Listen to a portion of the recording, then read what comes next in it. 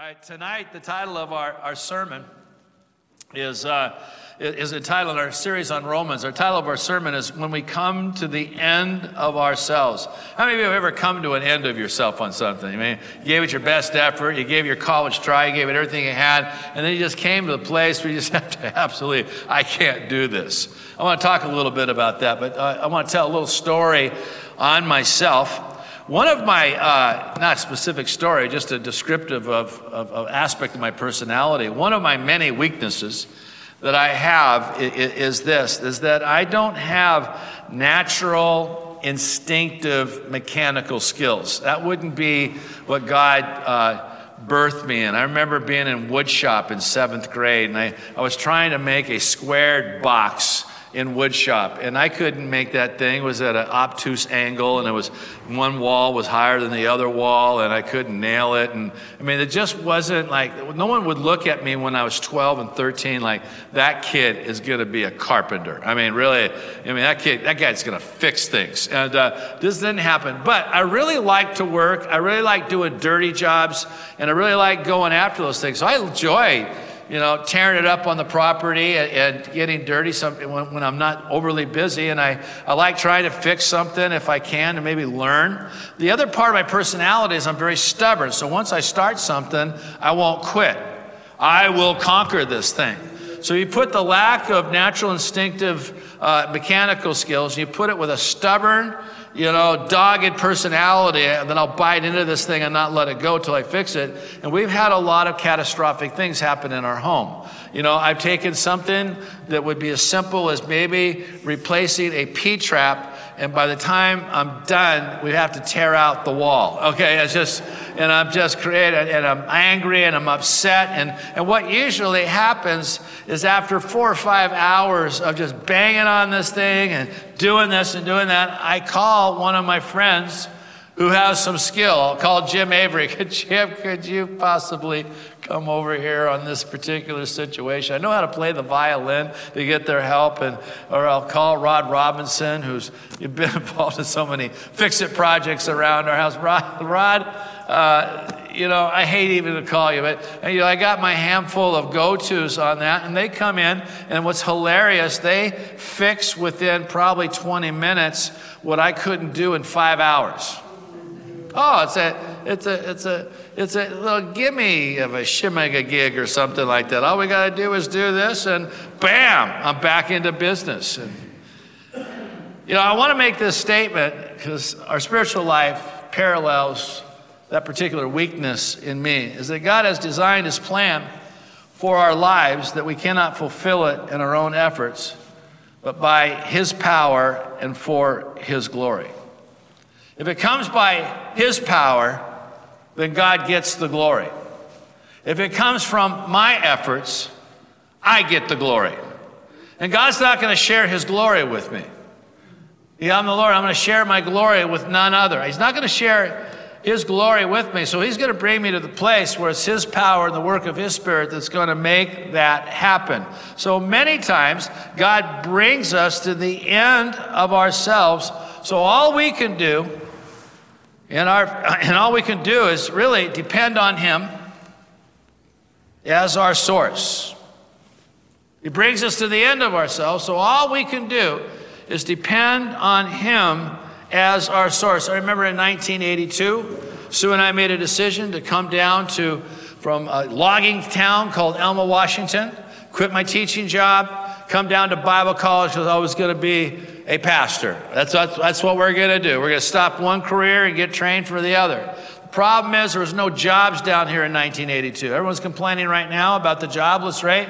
Really, it is nothing compared to what it was like around here in 1982. You couldn't find a job, and it was hard. So we came right down the middle of this. I had money for tuition to go to 1 year of Bible school, and we had no place to live. And then someone opened up their house for us to house sit for a whole year while I was going to Bible college, rent-free. And, I had 3 or 4 little side jobs I was doing around here, and finally God opened a door. But I remember when I first got down here, and I didn't know what we were going to do. We were jumping off a cliff. And I remember going into the prayer room at Bible Temple in my former church, and I remember Sue was in California with her parents. I moved all the stuff down, and I was by myself. And I remember going up to a wall in the prayer room, my face next to the wall, and I prayed this profound prayer. Lord, help me. And that may seem real simple, but that was one of the most sincere prayers I ever prayed because I really needed God's help. He brings us to the end of ourselves, so really we would depend on him as our only source. He did that in the children of Israel. When he got them out of Egypt, it's a great story. We love Cecil B. DeMille's 10 Commandments, and they come out, and they're blowing the horn, ram's horns, and they're leaving Egypt, and it's all great. But if you study the first 3 days of their journey, they're heading south and southeast. It looks like they're heading to Canaan land, and all of a sudden on day 3, God has them do a U-turn, going back up north. Now, why would he do that? Because what he was going to do, he was going to bring them to a place where their backs are to the Red Sea, and he created a perspective for Pharaoh that they were confused. That would look like an appearance that they were confused. And so Pharaoh says, there they are in the wilderness, we can go get them. So God, by doing that, provokes Pharaoh to harden his heart one more time to come get him because he's going to judge him.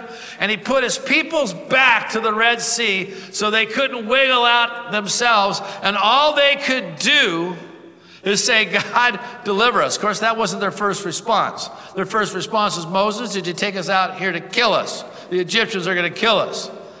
But once again, God shows up. They're at the end of themselves. Moses says, stand still and see the salvation of God. That's exactly what they did. We know the waters part. We've driven through it at Universal Studios. And it gets to the other side. And they get the glory. And in the chapter 15, Miriam dances with the women of Israel, and they're dancing and they're singing about the Lord. You know what they're not singing about? They're not singing about Moses stretching a stick across the water. There's nothing in that song. Moses stuck his stick across the water. No, they didn't. They just said the Lord has done valiantly. He's thrown the horse and the chariot in the sea. He's defeated our enemies. It was God. It was God. It was God. It was God. Because God took him to the place that only he could do it. Now that sounds like, wow, but it's just not fun to get to that place.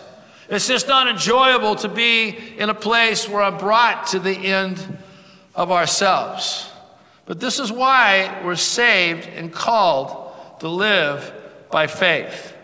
Now, let me give you a definition of faith. Faith is helplessness reaching out to God in total dependence. Well, that doesn't sound like, wow. Helplessness. I mean, if we're really going to live a life of faith, I got to become helpless. Yeah, you're going to get yourself in situations about his plan, about your relationship with him, where you're going to be helpless in yourself. And what you're going to have to do is you're going to have to be totally dependent upon him as your only source. Now, this starts with our salvation. We come to the end of ourselves. We talked about this last week. I can't remove my guilt. I can't take the stain off my conscience. I remember I tried to do that so many different ways for a 2.5-year period. One of the ways that got me to Christ is I couldn't wash the stain off the guilt of my soul. I couldn't do it in myself. The other thing is I couldn't break sin's habits, and I couldn't change myself, and I was bound. I was in bondage to sin. He who sins me is the slave of sin, Jesus said. I was a slave to sin. And so I needed to come to the end of myself and put my faith in Christ and his work. The second thing is it continues, though. You know, Colossians 2:6 says, as you receive Christ, so walk in him. So faith isn't just an initial thing. Isn't that cute? You just got saved, put your faith in Jesus. That's just the beginning of thousands of acts of putting your faith in Jesus and having total dependence upon him. He continues in every aspect of God's plan coming to pass in our life. This faith does. This helplessness does. He's going to bring it to pass. His plan for your life and my life, for our church, for the church of Jesus, requires his intervention to bring about his will. So we think God wants us to do this. The plan requires God's intervention to bring that to pass. Now, yes, well, Bob, what about the church? Well, the church, Jesus builds the church. Now, aren't you and Pastor Pete and the leaders also church builders? We are to a degree. We're co-laborers with him. We build, but we're building with him. We're not building, a way to get God just to bless our building. We're trying to follow him as he's building. He's building this thing. And whatever he's asked us to do, it really requires his intervention. In your life, your business, your personal life, things you feel are God's will, it requires his intervention so that at the end there's no boasting and no bragging. It's amazing listening to people at parties. A lot of times they're in the corner talking about their career or what they're doing, and it's all about what we're doing. And, I watch it even in my world of pastoral colleagues. This is what we do over here at our church. It's, at Faith Temple, we're doing this and we're doing this and we're doing we're doing this, we're doing this. And what is God doing? He brings us to the end of ourselves so that he can show up. Now, in this principle, Abraham, father of the Jewish race and the father of all Jews who believe, and also really the father of the church, because he is our father, according to Romans 4, of all those who believe, who are not saved by the law, we're saved by faith. We follow the faith of Abraham. He's the father of all believing people. He is our example of what it means to be saved by faith and to live a life of faith. So Paul, when he was trying to establish this doctrine in the book of Romans that we're saved by faith, not by keeping the law, now he's got some Jewish hearers in his congregation there in Rome who are probably questioning, well, what about the law? And where is this in our heritage? What new doctrine is this? And he's going to say, this isn't a new doctrine. In my case in point, I'm going to go to the father of our race and say and let you know that this is how he got saved. It's not a new program. And so he goes and he starts off in Romans 4, verse 1 through 3. He says, what then shall we say that Abraham, our ancestor according to the flesh, has discovered regarding this matter? What matter? Salvation by faith. For if Abraham was declared righteous by the works of the law or by his efforts, his moral perfection, or all those things, he has something to boast about, but not before God. Why? Because God knows better. God knows the real story. Yeah, I did this and did this and did this and did this, and God was just so happy with me, all the different things I was doing, and that's why he chose me. And this is how I came up with Isaac. I mean, God would, that's a different story. There's a different story. What does the scripture say? Abraham believed God, and it was credited to him as righteousness. That word credited, it's interesting. It's like, it's put to your account. All of a sudden you had zero balance. All of a sudden you had a bunch of money. Here a few weeks ago, someone just suggested to Sue, because she got cut off on a long-term subbing situation, that she ought to apply for unemployment. So she said, well, I think I'm going to take a whack at it, apply for unemployment. We've never done anything like that in our whole entire life. We've never applied for unemployment. Why do this now? So, well, you might as well do it. So she did. And then one day I looked at my savings account, and all of a sudden there was a bunch of money in there that wasn't there before. Someone just credited to my account. What did I do? Nothing. What did Sue do? She filled out a form. Okay, what did Abraham do? He believed. And it was credited to him righteousness. And what about all the obedience stuff? We got to remember that to be obedient, you first have to have faith. Faith leads to obedience. And so Abraham is our example on this. But what was he believing for God for in this story? Well, we know in Genesis 12 that Abraham came out of what was called Ur of the Chaldees and probably was an idol worshiper. God called him out at the age of 75 years of age. His wife was 65. And what's interesting is that this magnificent couple who had prospered and increased and were great in business, they couldn't have any kids. Sarah was a good-looking lady. Every time Abraham took her someplace, someone wanted her as his wife. And, but they couldn't have kids, and they really suffered for this. And so God chooses this couple, tells them to come out. I'm going to give you a land to you and to your generations that follow you. And through you and through your offspring, Abraham, because God's always global, all the nations of the earth are going to be blessed through you. Even though you haven't in your own ability been able to have kids. Well, he gets in the land and a few things take place. There was a famine. He goes down to Egypt. Pharaoh wanted to, steal Sarah, his wife, away from him, thinking that she was his sister because Abraham deceived him. And of course, that got all unwound. And he got out of Egypt and with some embarrassment. And then he got caught up in a civil war. And his nephew Lot got captured. He had to fight a battle to get him out. And it's been a tough time. In chapter 15, God comes to him and he says, listen, I'm your shield. I'll protect you. I'm going to be with you. I'm your reward, Abraham. Keep in this program. And he says to God, he says, come on, why haven't you given me a child? You haven't given me the heir yet to fulfill what you've promised me. And God says this to him. And he brought him outside and he said, look toward heaven and number the stars, if you are able to number them. Then he said to him, so shall your offspring be. I know right now we have a lot of sight pollution. If you go out your back porch tonight, you're probably not going to see millions of stars. But if you went to a place in the rural areas and mountain country and you got away from all lights, you would see the stars that Abraham saw. The galaxies and the systems and I don't know how many stars we have even in our own galaxy. My wife's the scientist. But he said, look at that. That's what's going to come out of you, Abraham. And you and I tonight are part of that promise, which was so exciting. And he says, look, there they are.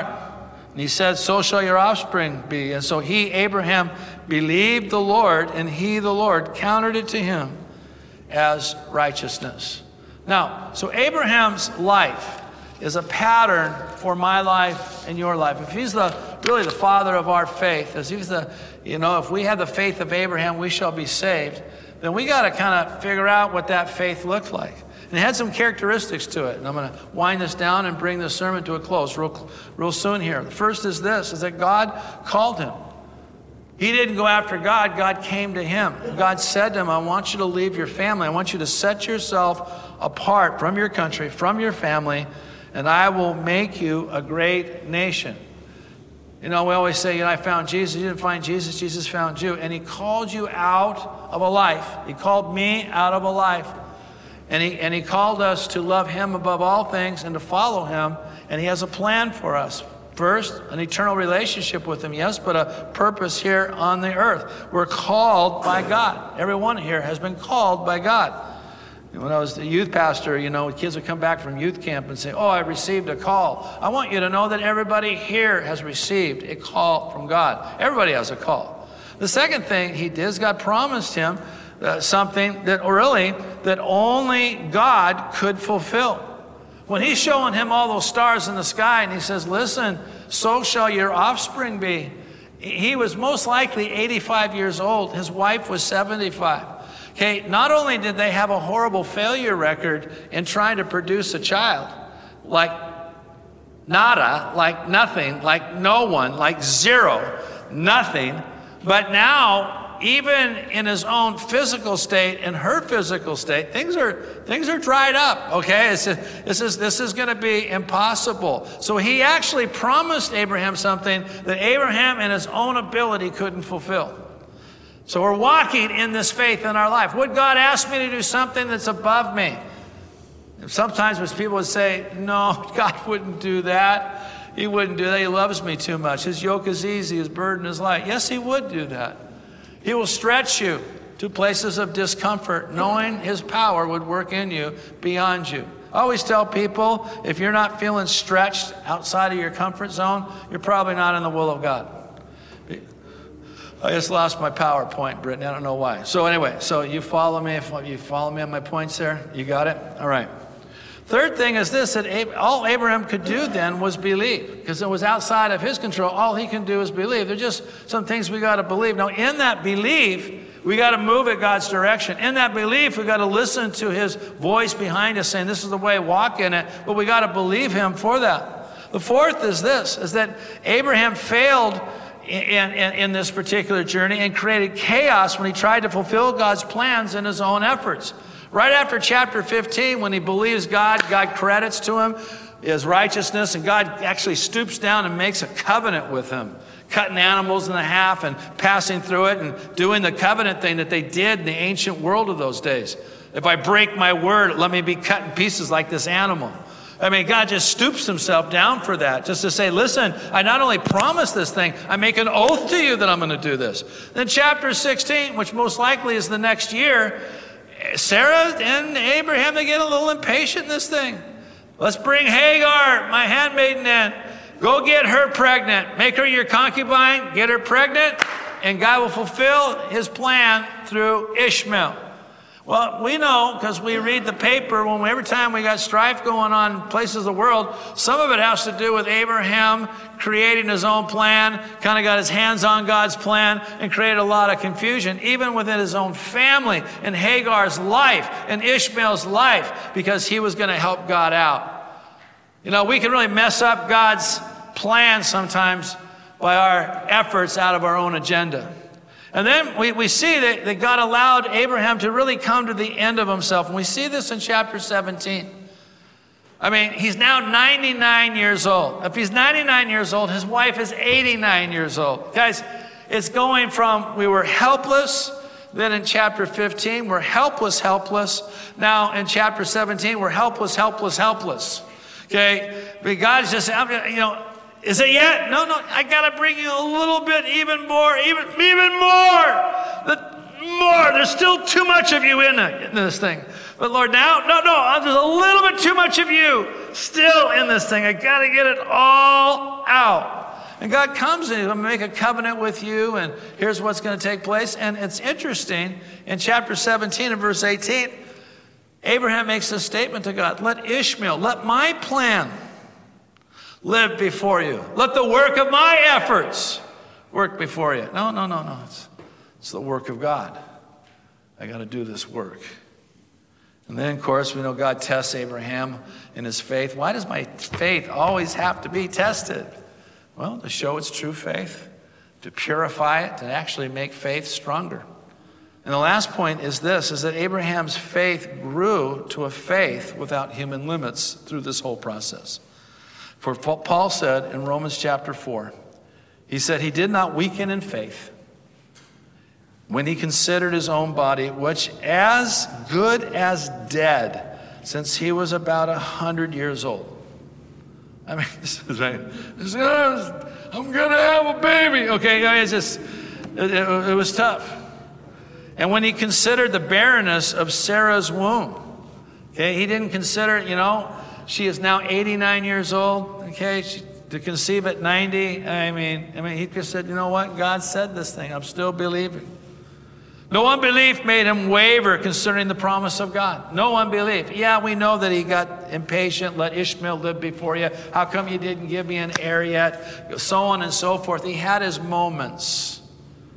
However, God judges us on the final outcome, not the struggle in the journey. And notice what happened. He grew strong in his faith as he gave glory to God, what only God can do. If we're going to grow strong in faith, we grow through resistance. We grow through endurance. If all my faith is I just blab something and grab it, and I got a formula for you, and you come discouraged, you just kind of confess this, say it 3 times, and by the end of the week, God will give you what you are claiming. There's no growth. There's no growth. You're a sprinter. You're not a distance runner. You don't know how to endure and believe against all odds for long periods of time. God allowed the conflict to get him to believe even more.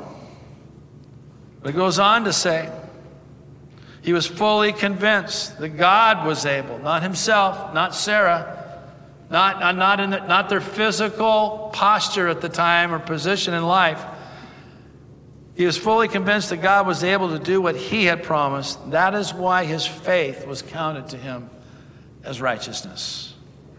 God can do this. He's not a liar. God can do this. He's able. God can do this. He will. Will be also counted to us who believed in him, it But the words that was counted to him were not written for his sake alone, but for ours also. Point to the person around you, say, this is for you. And this is for you. This is written for us. It will be counted to us who believe in him, in God who raised from the dead Jesus our Lord. So just as Abraham comes to the end of himself to receive the promise that God promised, our salvation comes when we come to the end of our own efforts, our own moral efforts. And I'm not saying don't live a life of discipline. You know me better than that. But when we come trying to save ourselves by who we are, and we have to come to the end of that, and we have to say, it's the work of Jesus. It's the work of the cross. And it's the work of his grace changing me and transforming me. That's what Paul's trying to make the point here.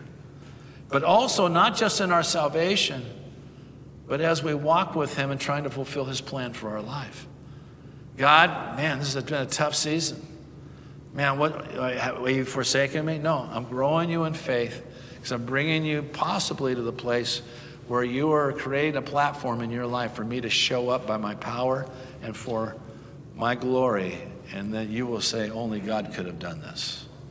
Only God could have done this. Now, how do we apply this at City Harvest Church? And where we go. Every sermon in this series, we have a kind of an identity and an action that we want to identify with as a church and an action we want to do. Our identity in this would be this in application. Our identity is that everything God does in me comes by God's power. That's our confession. Come on. I can do all things through Christ Jesus who does what? Strengthens me. Not that I can just do all things. I can only do all things through him who strengthens me.